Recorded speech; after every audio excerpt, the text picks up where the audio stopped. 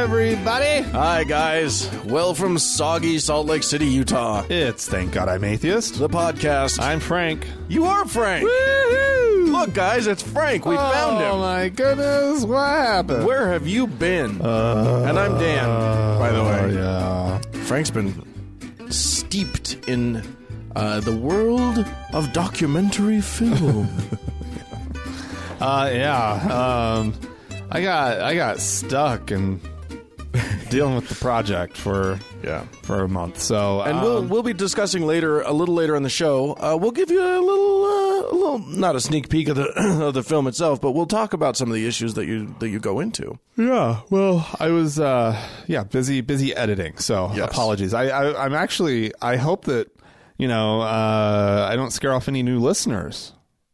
Yeah, they don't know who the hell you are. Know who I am. All of our newbies are like, where are Frank and Dan. I where thought this was where Frank, are Jake and Mark? Where are those guys? I thought those were the new guys. Those were the guys. Yeah, nope. Although, Thank you both, Jake and Mark, for indeed, thank sitting you. in. Didn't think it was going to go that long, but it did. So. But they were great. Finally pulled myself out of a pile of work. So They were fantastic. Oh, okay. Well, Dan. Yeah. You got you some stories? Sure. I got some good ones. Okay.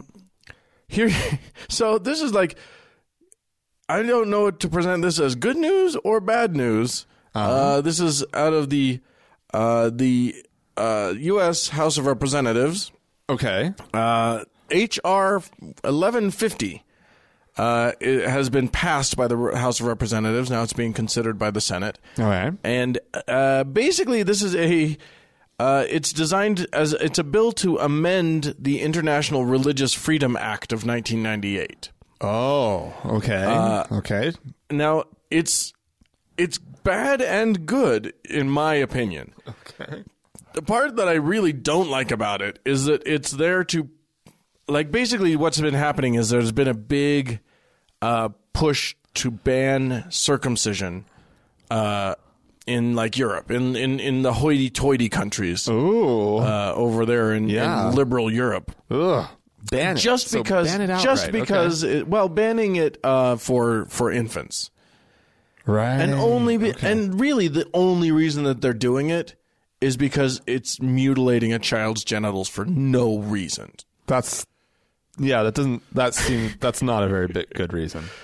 Yeah. No, actually, they claim that it's religious persecution to ban it. And in some cases, it kind of is. Like, there's some French politicians who are, like, super dickish about, like, trying to... No pun intended. Yeah, exactly, right.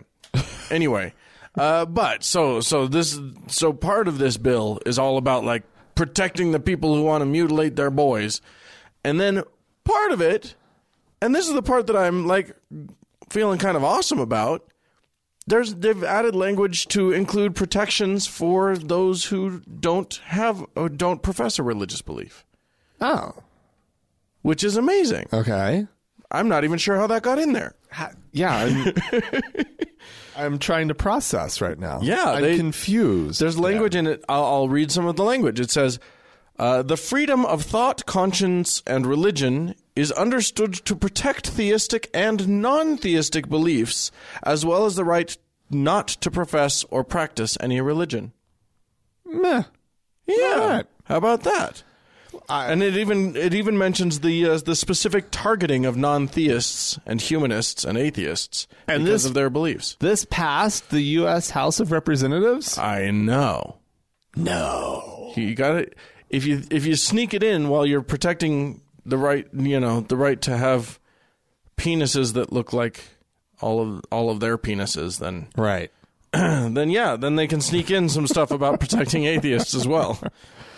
Well, good. I'm glad. Yeah. Weird. But good and bad. So good and bad things happening. And mind you, this doesn't have any teeth in terms of this is a bill about how the U.S. responds to international religious type things. Yeah, this isn't about what's happening in the U.S. It's about, like, how the U.S. who the U.S. will condemn, right, and who they won't. If it had to do anything with the U.S., then we'd be screwed. Yeah. They hate us. Yeah. Okay. We've always been better with But I mean, I think this we part feel of this. better about atheists abroad than we do in our own country. Well, Is that the deal? Well, we don't behead atheists or hack atheists to death anywhere near as often here as they do in Yeah, it's other not really- lands. Hasn't been an issue of late. No. Usually here, what we do is just make atheists feel really shitty. Judge from across the room. Right. And Sneer. and do our damnedest to keep them from the public sphere. You know what? I will die for people's right to sneer at me from across the room. Yeah. You know? They have the come right. on. They have the right. All right. Anyway, I don't know. Moving on. That's not really a thing. Is it? All right. So, Dan, Yeah. you don't have kids, What? but if you did, Oh, okay. I have a tool that you might be interested in. Okay. It's called it's been dubbed a chastening instrument. That's its official. A chastening instrument. Chastening instrument. I find bagpipes to be a or chastening perhaps instrument. we should call them child whipping sticks. That's what Patheos calls them. Sounds great. That's what Heminata calls them. So a guy by the name of Steve Haymond, who had been about 10 years ago, he had a website up that was selling these child whipping sticks to the public. So because you need a 9-inch by 1.5-inch polyurethane stick. It's the perfect size, perfect length. Kind of a ruler looking thing. It's kind of like a ruler, but it's got a lot of give. Because you want to hit the kid, you want to scare the kid, you want it to sting. Yeah. But you don't want to hurt the kid. Well, what you don't want is for anything visible to show up. You want to make Child Protective Services. you don't want them to be able to like point at anything and say like, yeah, this is where it hurts. But yeah, you want it to give that good sting. Well, in terms of like just evidence that could be used against you may want to stick with that ruler then, and not a device that is specifically designed marketed and labeled as a stick for hitting your kids. Oh my God. It's kind of amazing. So anyway, the website disappeared back in 2006. Amid outcry. People were pissed off. Right. Yes. Because guess what you can't do is you can't market child abuse. That's not okay. We've just barely arrived in the 21st century, and we don't agree with this anymore. Right. Well, 10 years later, he's back. Oh, good. But this time he sent a letter. And I just want to read the letter. Oh, like in a mail? Like the actual mail? He typed up and printed out a letter. Did a mimeograph? It says, "Dear friends, it has some typos, so please bear with me. I'm going to read it as written. Okay. I can contacting you as a former customer of Child Training Resources." I think that's I am contacting you. As you may know, we stopped selling our chastening instruments and closed our business in 2006 due to external pressures and family reasons. Oh, and family reasons. Since that time, and after 10 years of periodic requests and inquiries, we have decided to again make these chastening instruments available, but only in and this is a bold and underlined, private basis, and without a website or any internet exposure. To jog your memory, for those of you unfamiliar with our instrument, the Blue Spanker is 9 inches long. The Blue Spanker? Yeah. I'm pretty sure I saw that at a dildo shop. And was it 9 inches long and 1.5 inches wide? Well, I mean, it came in various sizes, but that sounds about right. I hope it was more than 3/16 of an inch thick, though. Well, one does hope. Made of virtually indestructible polyurethane. It is extremely flexible and quite portable. Easily fits in a purse, back pocket, or diaper bag. Diaper bag. Wow. For the baby that needs chastening. Important. Include your email address and or phone number with your order in case we need to contact you. If you have questions, you can call me, blah, blah, blah. One more important thing. Feel free to let other biblically minded parents know about this chastening instrument, but do not post anything about it on the internet. And please please exercise discretion. Frank, to those you tell about them. Frank, you're just telling everybody. I know. What are you doing? Getting the word out there, Dan. Oh my God, it's so stupid. I mean, okay. Yes, there are multiple references in the Bible to why you're supposed to beat your kids. Yeah. That's still not okay, though. Yeah. It doesn't matter how many times the Bible says so. No. Goes on. Although proper chastisement is legal, there are some, even among family members, who mistakenly believe that spanking of any kind constitute child abuse. Our willingness and ability to make these instruments available to parents who believe in biblical chastisement depend both on their responsible use by us as parents, see our tips, and care in who we tell about them. Thanks for your sensitivity. Okay, here's the thing. If your product requires everybody to stay hush-hush about it, it's not an okay product. Oh, that's not true. I know plenty of products that you don't really talk about. Back to the dildo shop? Is that where you went? Well, dildo shop. There's other such, you know who you procure certain substances, perhaps. Oh, sure. Chemical enhancements of various kinds. Just being hush-hush, that's not reason enough. Wait, but when it has being to do with your hush-hush, children... But being hush-hush in that way indicates there might be a lack of legality. Or broad social acceptance. You might not be on firm legal footing if that's happening. I just love the whole, it's, what did they call it? Child, well, no. Chastening instrument. That is just, and there's a picture right there. Oh, yeah, it's just a blue ruler. Blue ruler. It's labeled. Let me see if I can pull that up. Child chastening equipment. Yeah. I just feel like what's dumb about this is that people are paying money when, let me tell you something, child chastening equipment grows for free outdoors all over the place.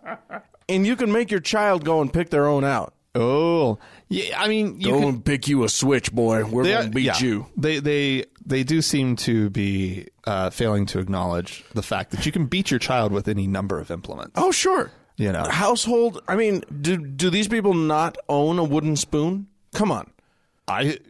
Yeah. Don't beat your kids. Yeah. That's not cool. Yeah. That's the long and the short of this one. I'm going to move on. Things at just actually beat them. No. You can inflict so much more lasting damage by just emotionally abusing them. Oh, good Lord. I'm going to move on. Speaking of abuse, the Catholic Church.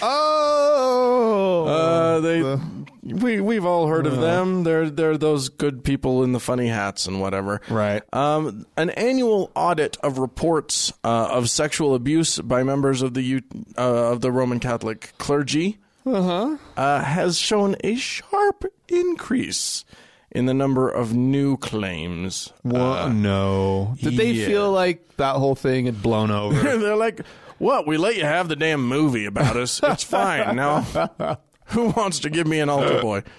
Apparently, maybe the movie gave him some ideas. The period from mid 2014 to mid 2015 showed a pretty substantial 35% jump in new reports of abuse. Yeah. Wow. Even as also it showed a jump in the amount that they have to pay when they are sued. So they're in some trouble here. Now I have a question. Yeah. Does this spike in reports actually, is it correlated to a spike in incidents? Because I mean, I don't know. I don't want to come off as that. Somebody who's swooping. I mean, that's something that an apologist would try to argue, whatever. But perhaps, I mean, this is a good thing that the reports are on the rise. Sure. Right? Because it's probably it probably matches more just sort of the general incidence of it because public awareness has risen. Right. We're getting closer and closer to actually hearing the real numbers. Is that what you're saying? I wonder. Right. If anybody's looked at that. Hard to say. I mean, it would be very difficult to suss that out. It would be very difficult to actually get to that point. But you would think some statistician somewhere could figure it out. it's just so weird because you would just assume that it's going down because we all know about it and everybody's like guarding their kids a little bit more around the priests and stuff. Priests are priests. The priests are getting cleverer. That's what's happening. Are they? No. It sounds like they're getting reported more. Well, not clever enough. Yeah. Apparently. Yeah. There's no hooray in that. That's just really, really shitty news. I'm glad you shared it, though. Yeah. Dan. Hooray! Oh, wait, I said there's no hooray. Oh, maybe, Dan, Yeah. there might be a hooray here. Oh, good. Not sure. Probably not. The Church of Scotland. Sure. Were you aware of the Church of Scotland? No. The Kirk, apparently. The Kirk. The Kirk. Yeah. They are, over the next 2 years, No. they are launching an investigation into online baptisms Oh, and online communion. good. Good. Everything's just going to the web. Sure. These days, and Sure. they want to. The Kirk wants to keep up with the times. Yeah. Right. And so, due to a drop in their numbers, Oh, dear. they're scrambling, Yeah. Sure. and they're looking for some sort of way, and they're not sure exactly what an online baptism might mean. Traditionally, baptism, of course, has always been done in person. Right. Yeah. I mean, you But really it's couldn't. just symbolic. Yeah, but the thing that I love about the internet is, like, could a priest have written? Could you have done a baptism by mail Yeah. back in the day? Like you know what I mean? Like, No. nobody ever thought You gotta- hey, you gotta why do don't it we over Skype. a correspondence type baptism Sure. or communion, right? Nobody ever thought that. So why, because of email and Skype and blah blah blah? I just feel like all of a sudden possible to do remote baptism. I just want there to be a Skype session in which somebody's like, and now you got to throw your water over your head, and I'm going to say the blessing. It's terrible Scottish dialect, but there you go. It's not bad though. Laddie. All right, you're a Scot. Congratulations. Now go praise Jesus and send me $200. Yeah. Apparently, though, an offshoot church called the Free Church of Scotland is highly critical of the whole thing. Oh, dear. The note quote, this is from David Robertson. He's a moderator of okay, I don't know what that means. But anyway, he says the notion of online baptism is as ridiculous as the notion of online weddings or online communion, which they're also suggesting. At best, it is a cheap gimmick. At worst, it comes across as yet another desperate attempt by a declining national church to shore up its numbers and justify its existence. Yep. Yeah, sounds about right. Yep. Yeah. Thank However, you, David Robertson. I think you figured that one out. However, Mr. Robertson, what you may not have realized is that it's no more ridiculous than in-person baptism. It's all dumb. The whole thing, everything you got there. We're just used to the in-person. Right, yeah. Exactly. It's like people who refuse to, I don't know. You do have to wonder Stop being such a Luddite. if like text messaging had existed in Jesus' time and John the Baptist's time, how would they, would they have sent an emoji of some kind? Just says, at one point, Jesus just sort of gets a text that bloop, and he looks down and it just says, you are, like the letter U are, you are baptized, LOL, smiley face. Winky. Water emoji. Yeah. Yeah. I think I like it. I like it. We'll do some online baptisms. Yeah. I baptize you in the name of the. How did John the Baptist do it? His was by immersion, right? Well, so yeah, but you had to go into the water. Yeah, but how do you do? You can't do immersion remotely, can you? That's what I'm saying. Like, get in the bathtub, make sure that your computer or phone is in a safe spot. Go to a hot tub or nearby pool, Right. and we'll just do this remotely. Open the Church of Scotland app, and That's right. That's right. Now, mind you, you do have to pay the extra in-app fee for the baptism. For any kind of it's weekly. Yeah, It's a exactly. weekly in-app fee. right In-app purchase. Well, that's for the communion. for the. If you want to have communion, you gotta go buy yourself some crackers and wine, and I love crackers and wine. right. Who wouldn't want that? Yeah, Love it. if you have a small party over at your house, you can just everybody take out your phone and do the app. We're just going to make this communion and our appetizers. Yeah. Why aren't they consolidating things? This pretty much the Church of Online Brunch is what's going to be happening. People are busy these days. Yeah. They you might as well give them some convenience. Yep. So I'm going to take us to Texas. To Port Neches, Texas. lovely place. Land of the free and home of the brave. Where is that? I don't know. It's in Texas. Okay. It's a smaller town. They have, and let me see if you can spot the problem here. Okay. In lovely Riverfront Park in Port Neches, Okay. it's a public park. There is a stone monument. Looks kind of like a lowercase letter T. Okay. What does it stand for? It stands for Jesus. Okay. They're not good at spelling. No, it's a cross Okay. in the middle of a public park. All right. Now, I'm not sure if you're aware of this, Frank, but it's not legal to have a Christian cross alone in the park without any other anythings in a public space.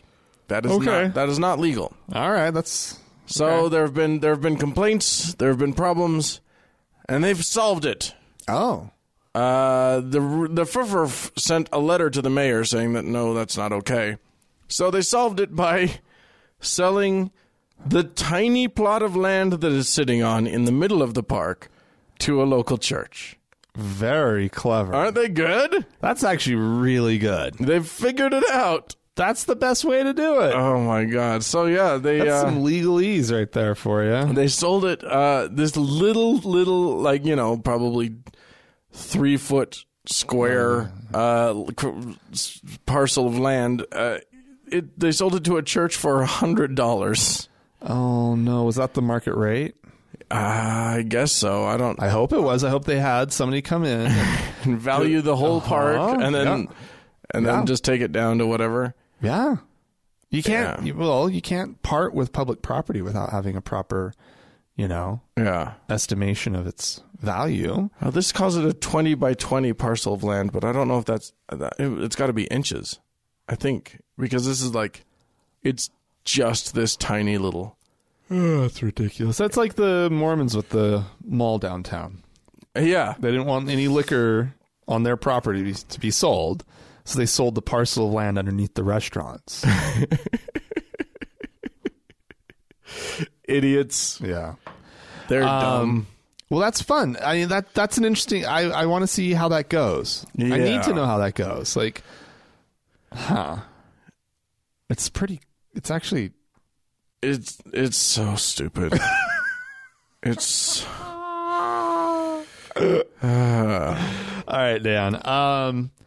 So Yeah, what do you got? those Mormon missionaries. I've met one or two. The female, the lady missionaries. The girls. Yeah, the sisters. Stylish bunch, right? Wouldn't you say? Oh dear. Largely, so we see a lot of sister missionaries when we go to the downtown Salt Lake because that's who they have sort of manning the public relations at the temple. Right. Yeah, they give tours and Generally speaking, what you're going to see is long floral skirts and that happens. Or long skirts. Long skirts Or usually dresses. solid colors because they do like them to be fairly conservative. Right. You almost always nylons, pantyhose. Yes. In fact, it's required. Right. Uh-huh. God, that's so gross. And then of course very modest. A top of some kind. Yes. That's a little blousey maybe. Mm-hmm. Often a little sweater over the And blouse. then, of course, it is required that they wear horrible shoes. Just hideous shoes. Oh, it always comes back to the shoes for you. Anyway, so there's been some modification in the dress code. Oh, are they going to allow good shoes? That's not specifically mentioned. Oh, okay. However, in sort of the Zika mania, the Zika frenzy that's going on in the world right now, sister missionaries who live in areas where Zika is an issue, where there's lots of mosquitoes spreading the Zika, they can wear slacks to fend off the Zika. Oh, my God. Can you fucking believe it? Things have gotten bad indeed. If the Mormons are allowing girls to wear pants, then this must be a plague. This is not a general change in the wardrobe. So I would say if you live in an area and you see sister missionaries in slacks, run screaming because Zika is coming. Get your DEET and wear it religiously. That is interesting. There was also a recent wardrobe change, but for the men. This is recent, but not as recent as this one, but all within the same week or two. Yeah. So apparently the men are being allowed now to wear sunglasses. Oh. Which I hadn't even really considered the fact that there was a prohibition on sunglasses. I mean, I served a mission, but I don't remember that being a thing. Well, that was a long time ago. You're a very old man. And to be honest, my eyes have gotten more sensitive to light as the years have passed. Oh, sure. So I didn't really need to wear sunglasses as much back then. I didn't get the headaches that I do now if I don't. But they're also allowing hats for men. What? For the sun. Did you not hear about this? No. So, and this is where I was like, well, what kind of fucking hats? I mean, because I kind of flashed like ball caps because they're young guys, but that would look stupid. That would make them look even dumber than they already do. Which they already do because they're already wearing like white short sleeve white shirts with a tie, button down shirts with ties, and then a backpack. They look ridiculous. So they are not. This is apparently the fashion episode of TGIA. So they are. They have to avoid bright colored hats or hats that are too casual. Yeah. Or that may distract from their message. Baseball hats. Right. These are the hats that are not allowed. Baseball hats, cowboy hats, bucket hats, newsboy hats, and fedoras are not acceptable. Allowed. Okay, so what is allowed? Something called a wide brim hat. I'm picturing like a Panama. I'm picturing like a straw hat. A fedora is a wide-brimmed hat. Not, however, a trilby, which is what most people call fedoras these days, which is what most of the young men who are douchey enough to wear those, they're wearing a trilby, not a fedora. Oh, okay. Thank you, Dan. Oh, a little bit of hat education for you. There. Yeah, so a wide-brim hat. In a conservative color. So it could be some kind of straw hat, or it could be like some kind of maybe like a Quaker hat. Or they could just, they can go to any number of other religious sects and borrow a hat. They could go to the Orthodox Jews. Get a Hasidic hat. Absolutely, that would work. That'd be a great hat for them. Yeah. Very, very toned down. Almost always black in color. That's perfect. That's funny. Now, when my father served his mission, now that was back in 1950, early 50s. Okay, mid 50s. He was required to wear a hat. What kind of hat? Like a fedora.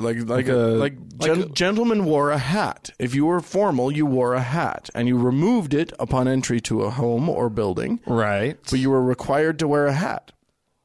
As a matter of fact, my dad, who went to Uruguay for his mission, he and a bunch of other young men were in New York preparing to embark on the boat that would take them to South America. Right.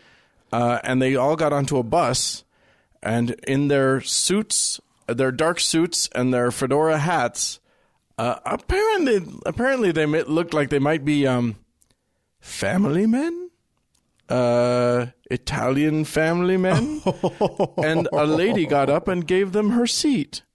What? Apparently that happened. That's funny. That's funny.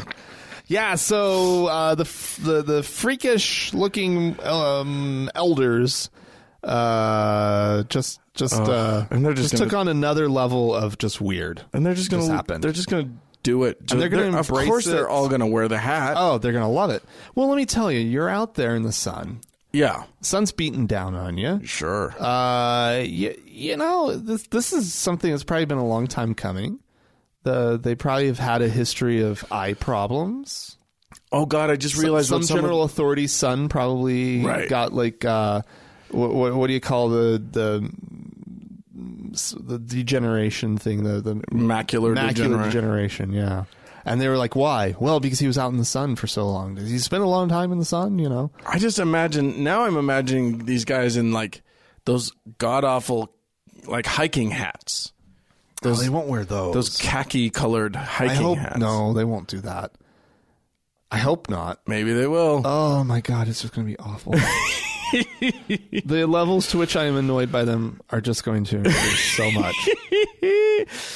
I'm gonna start sending missionaries like pith helmets. I'm just gonna. That pith helmets were not on the list. No, they were not on the banned list. They're Conservative color. cover your. They provide shade. Yeah.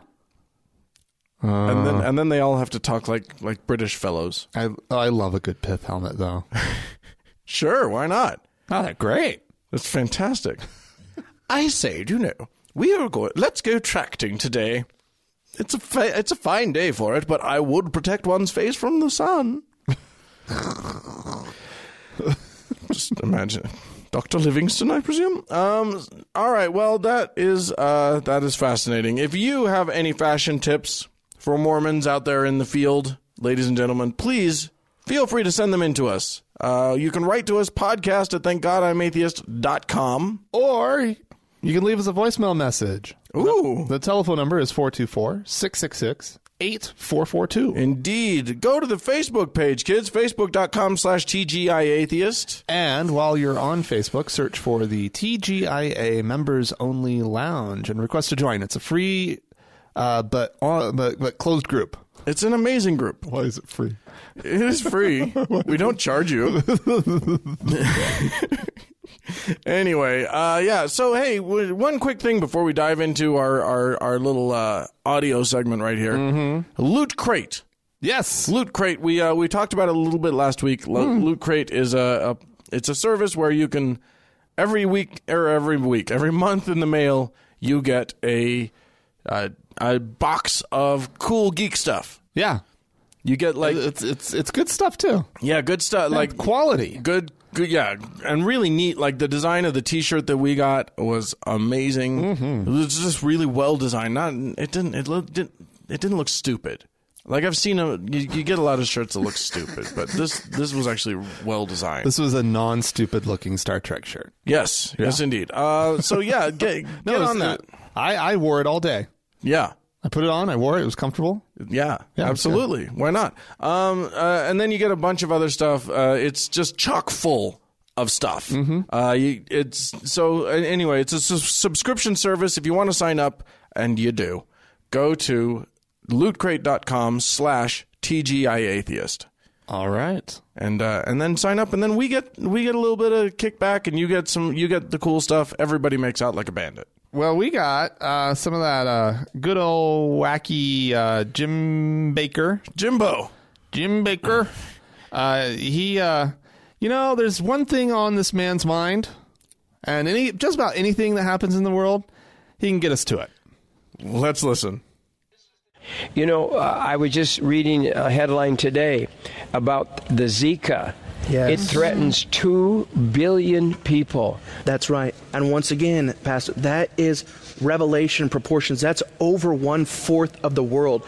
The article from the Daily Mail says this: Zika threatens 2 billion people across the world. New maps reveal where the virus is likely to strike, as experts predict millions of births will occur in these areas, raising the risk of microcephaly, where the craniums are smaller when they're born. The Bible is very clear that there's going to be massive disease that'll kill 1/4 of the world's population, according to the book of Revelation.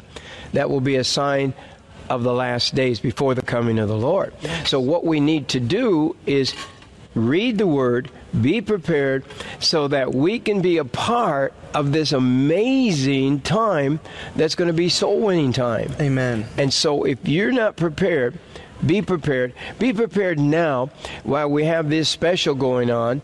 Now, if you order a year of food, how much bonus food can they get today? Yes, today, whenever you order 1 year of food for a donation of $600 to the ministry, you're getting a bonus of a rice bucket and a bonus of sliced potatoes. Rice bucket. You got some bonuses. Woohoo! Man, what a great life this is. Well, no, here's one thing that I did just pick up on that I hadn't thought of before. Yeah. The way that they've got it structured, these are gifts that they give you for giving them a donation. Yeah. So, like, technically, you could write off your food purchases. Yeah. So, I mean, this is if brilliant. you could Brilliant. stand their what must be awful food. Like, I imagine it's got to be the worst, because this is a food, we've talked about it before. It comes in these 5-gallon buckets. Yeah. And it's probably worse than, like, the military MREs that, you get if you were out, on patrol in Saudi Arabia. Let me tell you, though, Dan, the other night, Afghanistan or something. when the power went out, Yes, we had a huge power outage here in Salt Lake City. I wish I'd had a food bucket to get me through it. I'm just going to say. We lost power for, I would say, a solid hour and a half. and a half. Yeah, no. we could have all died. I unfortunately had just finished an episode of Fear the Walking Dead when the power went out. And I was not necessarily in the best state of mind for the power to go out, and the refineries, which are quite a ways from my house, but in the same city, to be venting off as much excess gas as they were, whatever that's called. The sky was glowing orange. So there were flames coming up over the horizon, and I just finished The Walking Dead. The power went out.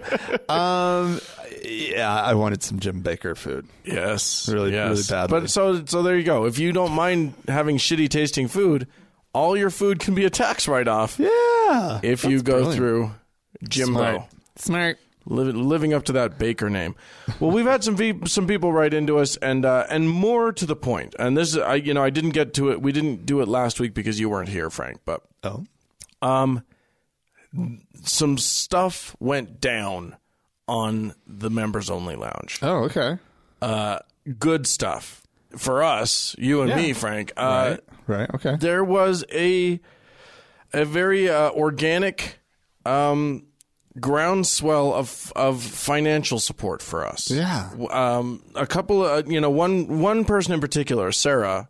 Thank you, Sarah. Yeah. Who just suddenly was just like shaming people into donating to us. Oh my God. Like she went after people, and suddenly what she had done was gone to patreon.com and looked up our show and how much we get per episode, and then some other prominent shows and how much they get per episode. Right. Because we try not to hit it too hard. We try not to be too annoying about it. Yeah. We've been accused of being too annoying about it. I can't imagine how we've been too annoying. But maybe right now. Right now. But this is amazing. She went out there and and suddenly everybody was like, oh shit, yeah, I've been meaning to, but I never did, and blah blah blah. And suddenly we had all of these people signing up to be new Patreon donors. Yeah. So we've got a whole list of that to thank, and then there's another thing that we got to get into. So start with that list. I'll start with the list. So this is patreon.com where you can donate to our show and basically you sign up for a per episode donation. Yeah. $1 is a lot to us. Yeah, so, absolutely. So I'm starting now, and I'm going to go for a little while. Okay. Thank you to Christian, Jose, Sarah, Cassie, Ellie, Nathaniel, Elizabeth, Tiara, Steve, Emily, Patrick, Heather, Wayne, Candace, Mick, Cheryl, Aaron, Marie, Jenny, Amy, Tracy, Tony, Kristen, Peter, Taylor, Edward, Rebecca, Brad, Robin, Christopher, Audrey, Margaret, Chelsea, Misa, Brett, Sarah, Jennifer, Bjarni, Monica, Nicholas, Robert, Chad, Cam, Dale, Kelsey, David, Randy, Holly, Lee, Adam, Grant, Greg, Christine, Larry, Ashley, Savid, Stacy, Candace, Sarah, Wendy, Chris, Matthew, Margaret, and Brad.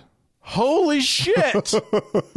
That's unbelievable. You guys, that's amazing. And some of these people are signed up for like a lot more than just $1 per episode. Yeah, we got some $2 in there. We got a $3, a $3.50, a $4, another $3.50. It's amazing. Bunch of twos, $3.54. I mean, this is all. So just so you guys understand, this is all just volunteer. If you want to be part of making this, and if you want to sort of help us out and help keep us on the airs, then you can go to thankgodimatheist.com. Click on the donate page. It'll link you to the Patreon thing, and then you just sign up for however much you can afford. Yeah, it's not a big deal. But then something else happened that we now have to talk about. Okay, and this is just as amazing. Okay, an anonymous donor has offered a $1,000 matching grant. For people to donate if you do a one-time donation on PayPal. On PayPal. Wow. So we're wow. We've had a few. She was going to do it as just a 24-hour period thing. Yeah. But it turns out she didn't raise as much money as she had hoped. She wants to give the entire $1,000. Unbelievable. And so she's still challenging people. So if you guys want to, you can go to thankgodimatheist.com. You can double your own. Yeah. Give us 5, we get 10. Right. Yeah. Unbelievable. Yeah. Give us 20 and we get 40. Yeah. One time, you don't have. This isn't a sign up for anything thing. A lot of people have done both. A lot of people signed up to be monthly Patreon donors, but also wanted us to make sure that we got this challenge grant, so they've signed up for both. It's really so touching. Holy crap! All of this was entirely unsolicited. So it's amazing, it's you guys. Sweet and we are really amazing. We're entirely unworthy of it. Entirely unworthy. No, I don't feel that we're unworthy of it.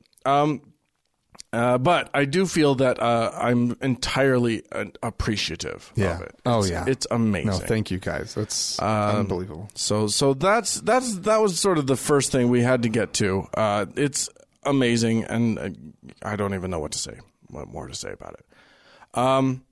But I will say this: if you want to.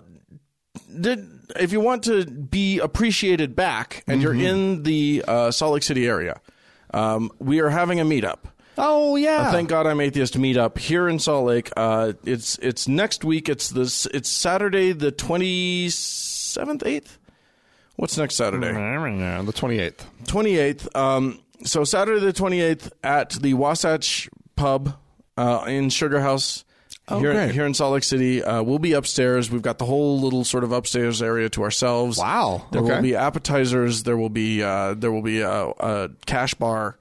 You can bring young'uns if they're accompanied, Oh, right. Yeah. Anyone under 21 has to be with someone who's 21. Right. Yes. Right. If you're a teenager and you just need one of us to walk you in, I'm sure we could probably work that out. Anyway, we hope that you'll come and meet us and let us show our appreciation to you. And just show up. There's a $10 cover that gets you appetizers and all kinds of and it covers the server that's going to be there working for us. Right. And exactly. it's great. Yeah. And so we're really looking forward to meeting all of you guys. We haven't done one in a while, and this one sounds proper. Yeah, this one's put together. It's legit, and we're gonna have just been at a bar and people show up. Yeah, Mark's gonna be there. Frank, you and I are gonna be there. Mackenzie's gonna show up. Yeah. It's gonna be an amazing thing. So all of the people. Looking forward to it. Let's see. We had a voicemail, didn't we? We do. Let's get that going. Let's talk to the people. Hi, TGIA. This is Adam calling from windy Saratoga Springs, Utah, and I've got a solution to the bathroom debacle. You make both restrooms unisex, and you designate the women's room for pooping and the men's room for peeing. Thanks for your show. The facilities are already sort of set up that way. Potentially. Yeah. There might be a urinal in the men's room, so put that to use with the women could take the toilet that's in the men's room. They can pee in the... Suddenly the women's room is like the stinky one. The pooping room. Well, you know what? The pooping should be in a different room. It should be in its own thing. So if I just have to pee, I don't have to put up with the pooing. This is what I'm outraged about, is people pooing in the bathroom while I'm trying to pee. Here's what I don't like. Here's what I don't like about his idea, is that I'm a man... So the lines for my restroom are always shorter than those for the women's restroom. If we unisex this thing up, suddenly I have to stand in their lines. Yeah, it's not always the case. Ladies are slowing things down. Gay clubs, Dan. Ugh. I don't go to the bathroom in gay clubs. Are you kidding me? I like gay clubs. I'm not going to go to the bathroom there, though. Things happen. Oh, poor impressionable Dan. My eyes! Help me! I'm going to read one quick email, and then we'll move on to our segment. The segment. This is unsigned, this email. Hey, guys, I wanted to let you know how much I like your podcast and the great community it has inspired on Facebook. It was difficult deciding to leave it. I'm a fan of your reasonable approach to atheism, dispensing with the hysteria that often accompanies the division between them, bad, and us, good. It is a refreshing hallmark of your podcast. I only wish this would translate to more of your flock. The Members Lounge is such a great group, and I'm often astonished by the empathy and caring of the members. It is to your credit that you have created a space for so many to find refuge and healing. I'm troubled, however, by the tendency of many to adopt the same intolerant stance that they revile in Christians. She goes on he, I'm not sure which gender this person is, but goes on to delineate a moment where someone had basically called for people to demonize a religious person for saying that she felt God when her child's blindness was cured by doctors. And then this person felt chastised for saying, you know what, this was just her point of view, and it makes sense. She still thanked the doctors. Right. Anyway, there has been the reason I wanted to read this, and thanks for writing in. There has been a rash of trouble in the Members Only Lounge, and I think part of it is just because people aren't getting one pretty basic concept that I insist on in the Members Only Lounge. So I just wanted to mention it really quickly. Everyone in the lounge is part of your community. It's a community that the Members Only Lounge is meant to be. It's not meant to be a place. It's not like the rest of the internet where you attack everybody that doesn't believe the way you do. Right. It is a place where if someone tells you you've offended them, you don't tell them that they're being too sensitive. You look to yourself and you say, what have I done here? Right. How can I make this person feel better? Right. Even if you continue to disagree, that's fine. Right. But we take care of each other in the Members Only Lounge. And it's been amazing. Like, I see all of these posts where people have no one else to reach out to about really tough things in their lives. And they reach out, and this community embraces people. It's an amazing place. The Members Only Lounge is a place where people can feel supported and cared for, and I love that about it. So it's been so disappointing when people are like, when someone says, hey, this kind of hurt my feelings, and other people are like, well, your feelings are wrong, and blah, blah, blah. Like, basically, that's kind of where they go. No, that's not what this is about. If someone says you hurt their feelings, it's up to you to work it out with them. So yes, I hate that we're losing people from the Members Only Lounge because everybody's treating it as though it's the rest of the internet. It's not. Right. Okay, rant ended. Done. All right. Moving on. Oh, shit. I've got a shit ton more thank yous to do. We never thanked all of the people who have already donated for the $1,000 donation matching grant. Shit. Sorry, everybody. I know this is getting a little rough, but It's getting a little too thanky, Dan. I'm gonna thank them. I'm gonna thank them. You can't stop me, Frank. I don't know, Dan. Okay, not all Too much gratitude, Dan. we do have one new subscriber on PayPal. So that's different than the Patreon thing, but still totally acceptable. So thank you, Andrew, for that. Oh, thank you very much. And then in terms of the one-time donations, thank you, Yasmin, Homespun Hullabaloo Designs, Alan, Callie, Peggy, Jennifer, Karen, who says that we do great work and love the podcast and the lounge. Thanks. Sean, Zachary, Karen again, Mary, Marie, and Judy. So thank you all so much. Again, I don't want to harp too much on this, but oh my God, it's so amazing, and it's going to be very, very helpful because, we will have some trips that we want to take coming up, to try and get out to you people and see the world and create some content for you people. And this is so helpful. Yes, indeed. Thank you so much. So, Frank. Yes. You've been gone. I know. I've been gone a long time. You've been away from the show for a bit. I feel a little rusty, Dan. Well, you've been working. You've been working on. I've been doing nothing but work. It's been a rough 4 or 5 weeks. Right. Of just okay. First of all, how could doing something like documentary film be so rough? Because it's such a wonderful, wonderful thing. Well, my topic in this film is teen suicide. Yeah. And because Utah sits in a region of the country that has an incredibly, has a statistically much higher rate of suicide. It's noticeably always higher. And Utah as a state is always in the top 5 or top 10 for suicide rates. And I kind of suggested the topic when they were wanting me to do like a bullying film about bullying in the schools. They being the local PBS affiliate, so KUED. And so, but anyway, I've been working on this suicide film, and you were like, well, why don't we just talk about the topic of suicide, since you're sort of steeped in it at the moment and can rattle off statistics with, because I'm dealing with it constantly, I think it is an important one. But you actually ended up doing a little bit of nosing around and found some stuff that I wasn't aware of, which is suicide within sort of the non-believing community. Yeah. And I think that's something that we should really, really talk about. Like, that's suicide itself is a tricky thing to talk about because you have to have sympathy for anyone who feels so either despondent or is in so much pain that the alternative that seems better is just to stop living.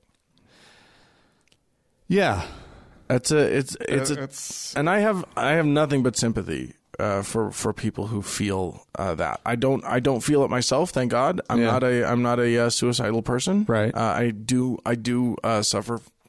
I do have depression. I'm a depressed person. Experience depression. But I'm not to that point. And so I feel my heart goes out. As far as humanity is concerned, Dan, you're definitely not alone. But in the Intermountain West, you're definitely not alone because our rates of depression are very high. Are they?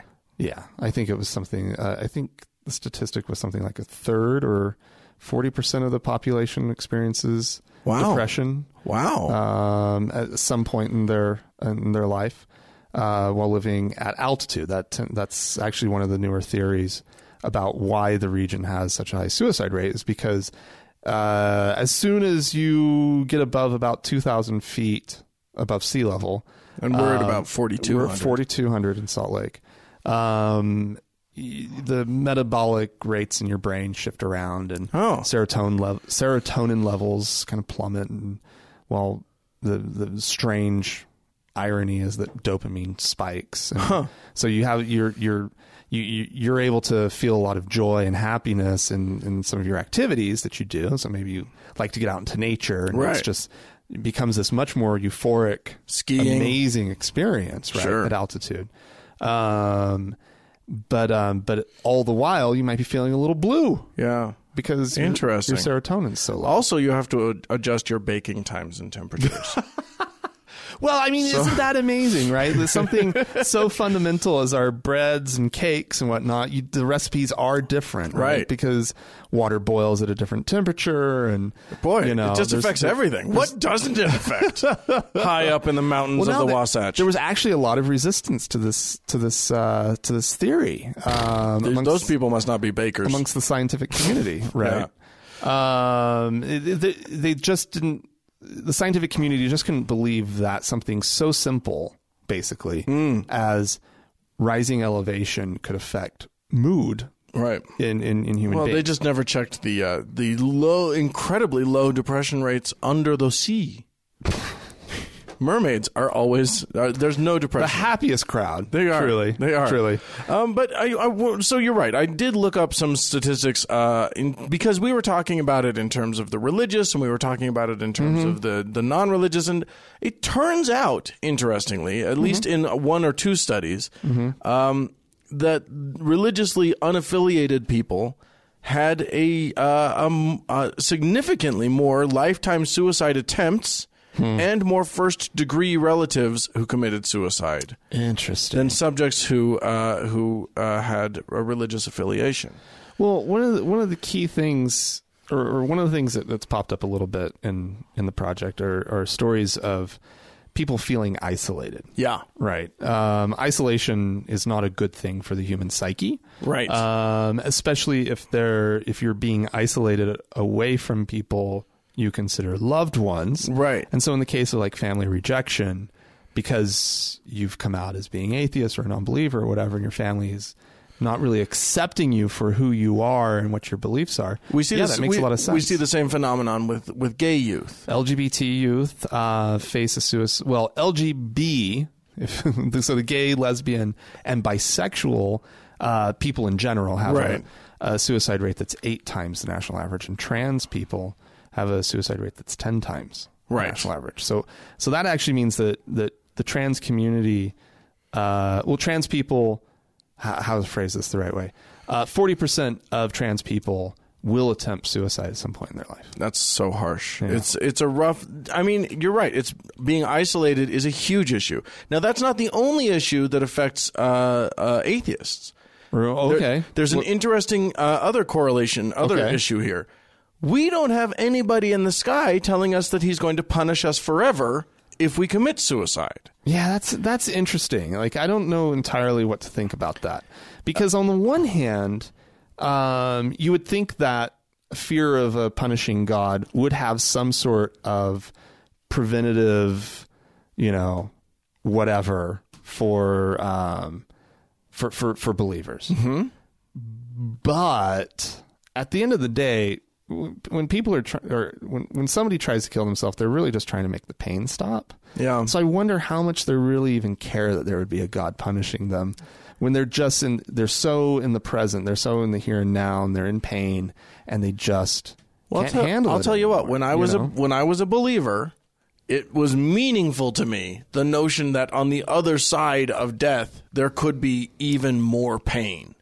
So if you're trying to make the pain stop and then you do something that you are told that you will get eternal pain. I'm not saying that it's not a factor. I wonder how much it is a factor. Well, I'm looking at, there's a study that was published in the American Journal of Psychiatry. And their conclusion was, I'll just quote their abstract. It says, after other factors were controlled, it was found that greater moral objections to suicide and lower aggression levels in religiously affiliated subjects may function as protective factors against suicide attempts. See, first of all, they're kind of a podunk organization. Well, you can't trust clearly the American Psychiatric It's Association. just a little mom and pop kind of journal. No, what do they mean? What's this whole aggression thing? I don't know what they're talking about there. Well, I would actually have to probably pay for the issue okay. to get past the abstract. Let's not worry about such things. But I mean, but what's interesting is that it makes sense to me that not having a moral objection, because we as atheists have to sort of find our own moral compass. Yeah. And I don't have a moral objection to suicide.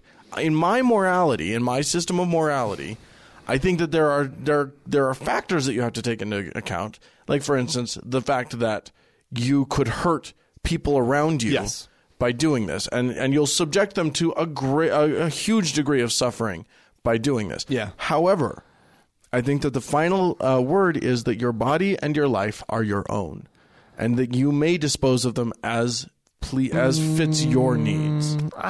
That's my own personal. No, I know, moral. and I would struggle with that a little bit. I think in the case of your, staring down some debilitating illness or injury or something, and your quality of life is, it's just going to go down, and permanently so. Yeah, and you've chosen to do some sort of basically doctor-assisted suicide, that kind of thing.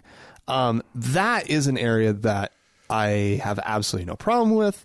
I think that, doctor-assisted suicide should be legal, so forth and so on. I think that's a different discussion. Sure. Because I think what we're talking about in general when we're talking about just suicide is people who are not necessarily in their right mind. And that's what, especially if it's because of mental illness, mental illness, depression, which is one of the main causes of suicide. It's 80% of suicides are due to some sort of mental illness. Yeah, and that's something. And then there are some other there are some interesting other reasons why people end up ending their lives, and you'll just have to watch the film to find out why. Oh wow, good one! How did I do that? That was good one. No, it is by and large that's the problem. And so when there's somebody who's depressed in your life, right? Mm-hmm. It is important to be watchful and to be aware of what the risk factors are, what the warning signs are for suicide. What can increase a person's risk for suicide. I'm a little less versed in sort of the adult thing, but like with the kids now I kind of know this one, inside and out. Yeah. And, it's all the normal things that one would expect. Drug and alcohol abuse is a big one, especially when factored in with mental illness. Like if some, mentally ill and or depressed youth is now also using drugs and or alcohol, right?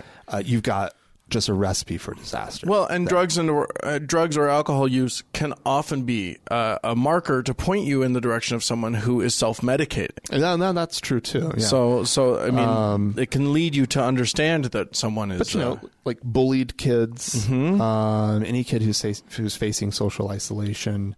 LG members, we mentioned them, LGBT youth. Yeah. What are some of the other ones? There was this really interesting one that we're looking at in the film, which is sort of these perfectionist kids, right? It's actually about 15% of youth suicides are from kids who are facing some sort of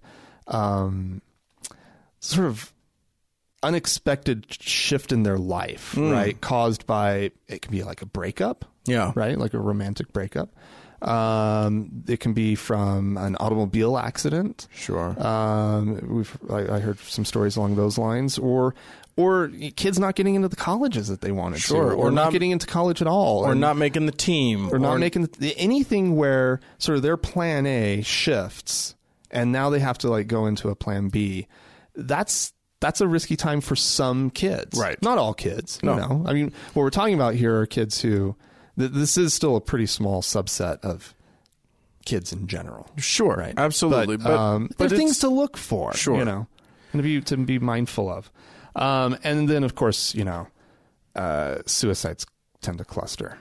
So, meaning one suicide begets other suicides. Yeah, if your kid goes to a high school or middle school where somebody ends their life, just be a little bit more.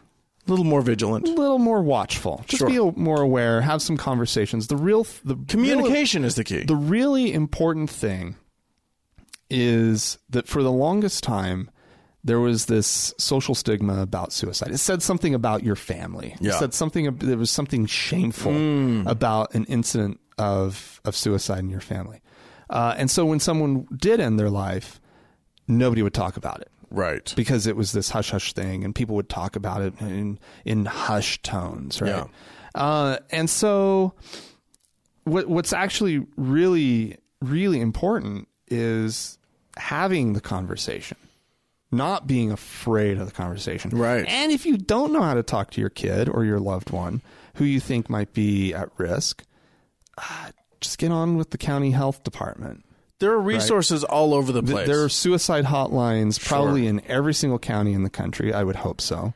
If not, there's a national suicide watch line or helpline. There's Suicide Awareness Voices of Education, or SAVE. They have a really good website with some resources. Or Grief Beyond Belief, which is a non-believers place. They have a webpage. They even have a closed group that they wouldn't let me into. Really? Because I wanted to join just as someone who could be supportive. And they were like, no. This is just for people who are actually currently grieving. Wow. So if grief is something that you're struggling with, that's a great resource. But they also have other resources. But nonetheless, my point is that there are resources out there, and there's no shame in seeking out help for yourself or help for a loved one. No. Like this is really critical stuff. And so you talk about your life being yours and, you know, and yours to, I think you said dispose of. That may have been not great wording. I mean, that may not have been the best wording I've ever come up with. And so I again, when there's any kind of depression or mental illness involved, I would hesitate to go down that road. Sure. I don't think that we should be granting too much permission to people who are mentally ill to engage in especially when, you know, that's not the point here. The point is trying to prevent people who are in a bad place from doing something that in 48 hours they may never think about doing again. Right. And it's not always that quick and that easy of a turnaround. It's usually a long process, months, years before you're feeling 100% tip top. You might have a chemical imbalance of some kind. You may need never feel 100% tip top, but there's joy in life. Life is amazing. It's the only one you've got. I hate the idea of people throwing it away. I agree with you. I mean, while I feel like the moral stance is one thing, and I don't know that I can condemn anyone morally who wants to commit suicide. But there's this other thing, which is that life is here. Yeah. You get one shot at it. Yeah. You might as well squeeze as much out of it as you can. Yeah. And you might as well work as hard as you need to make it worth living. And I think it's probably. And we're here for you. Yeah. Well, and we as a community are here for you if you ask. Yeah. If you reach out. Yeah. Oh, absolutely. This society will embrace you. Yeah. Or you can find somebody in society that will embrace you. No, there's so much help out there. It's so great. And so, that's what. So, You want to know what I've been up to? Yeah, I have been for 9 months now on this topic. And yeah, at the very beginning of it, I was like, how do I protect my own psyche through this whole thing? Because it's not an easy subject. And it's a lot of just sad stories and tragedy in people's lives, you know. And I was like, oh my God, how am I I suggested this. How stupid can I be? What the hell's the matter with me? Yeah, no, like seriously, why didn't I not something on puppies? You know? Yeah, exactly. And so I kind of, I've actually now looked at some choices and decisions I made, and recognized some of the protective decisions that I did make with how I handled the topic. Right. It's a film that's much more about prevention, rather that we're not wallowing around in misery for very long. Right. Obviously, there are stories that have to be told, in ways to understand the issue a little bit better. But then I actually met up with somebody from the station earlier today to show the film to her and just get some kind of last minute feedback. And she was like, why didn't you talk to this kid's father? And I was like, and I hadn't even really processed it, right? Because I talked to the mom and sister. And there's something about a dad's grief that I don't think gets you extra? that I don't think I could have handled. Wow. And I didn't go anywhere near it. Wow. Interesting. You know? And because it's like a mother's, like, I think there's a willingness, because, you know, you get your sort of emotional life, I think, in a lot of ways from your mother, right? Or at least I feel that connection, you know, that's where I feel like my ability to deal with, you know, whatever that comes up in my life. I feel that the programming came from my mom. And so there's an ability there to be more emotional with your mom, to accept her emotions a little bit more easily, I think. Sure. For me. Yeah. And so a dad sitting there and weeping about his son who ended his life, I think would have just wrecked you. I don't think I could have. I don't think I would have gotten through it. Like just awful. And so anyway, that's just one example of like just these weird little decisions that I made that now in retrospect I'm like, oh my God, this thing really, really affected me, you know, and definitely changed my perspective. And you know, one of the decisions that I made, you know, because I saw these statistics about the LGBT community, right? And I was like, you know what? We've seen this. I feel like I've seen this topic dealt with for the L and the G, probably not so much the B, right? But I've never really seen a lot done on the trans community, right? And it seems to be a topic that's current, in our national discussion. That's the story that I'm going to seek out and find.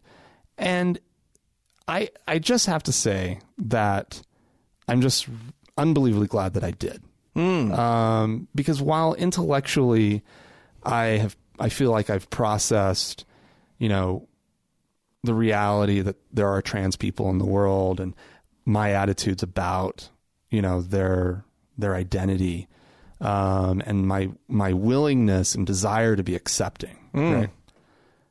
And in the process of editing any film and working on any film, you know, you spend a lot of time on the phone and just having conversations with people. I worked through it. 100%. Absolutely fell in love with this one character.